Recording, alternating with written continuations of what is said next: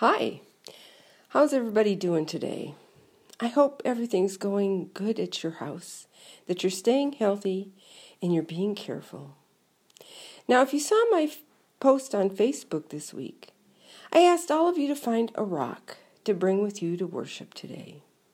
Maybe you already had a favorite rock, or maybe you took some time this week to go out and find a rock. Also, in that same message, I reminded all of you that today is Mother's Day. So I want to wish all the mothers and all who give motherly care to others a very blessed day. And before we begin talking about your rocks, I want to read from 1 Peter.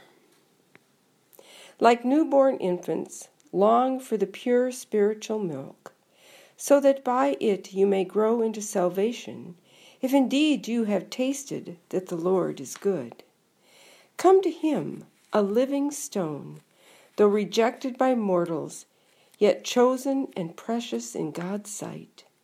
And like living stones, let yourselves be built into a spiritual house, to be a holy priesthood, to offer spiritual sacrifices acceptable to God through Jesus Christ.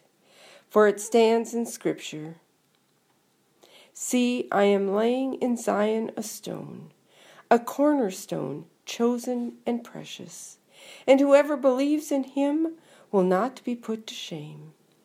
To you then, who believe, he is precious, but for those who do not believe, the stone that the builders rejected has become the very head of the corner, and a stone that makes them stumble, and a rock that makes them fall. They stumble because they disobey the word, as they were destined to do. But you are a chosen race, a royal priesthood, a holy nation, God's own people, in order that you may proclaim the mighty acts of him who called you out of the darkness into his marvelous light. Once you were not a people, but now you are God's people. Once you had not received mercy, but now you have mercy." Word of God, word of life. Thanks be to God. So as I read that, did you hear me talk about a living stone? I want you to look at your rock and pretend this rock is you. You are a living stone. You are strong all by yourself, strong like this rock. But how much better would you be if you had other stones around you? You can't build anything with just one stone. In the reading from 1 Peter, Peter talks about a cornerstone. The cornerstone he talks about is Jesus.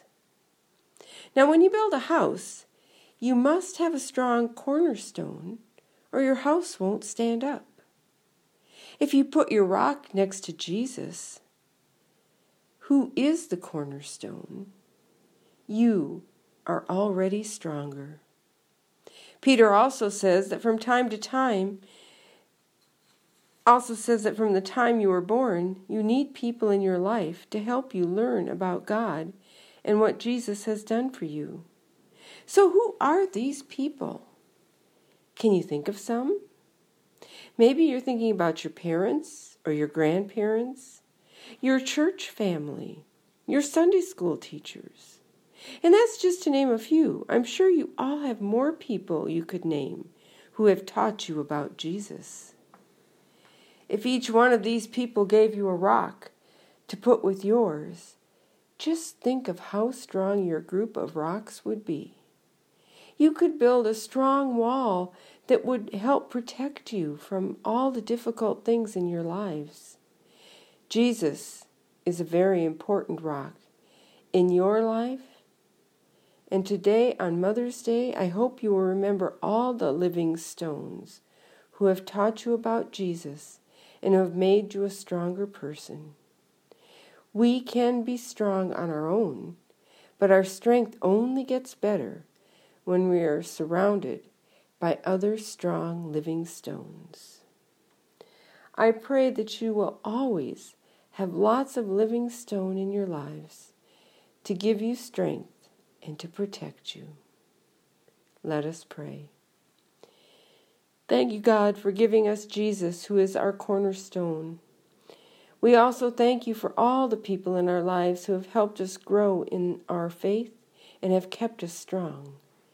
And today we especially remember all the women in our lives who have taught us to believe in you, and we ask you to bless them today and always. We ask this through Christ our Lord. Amen.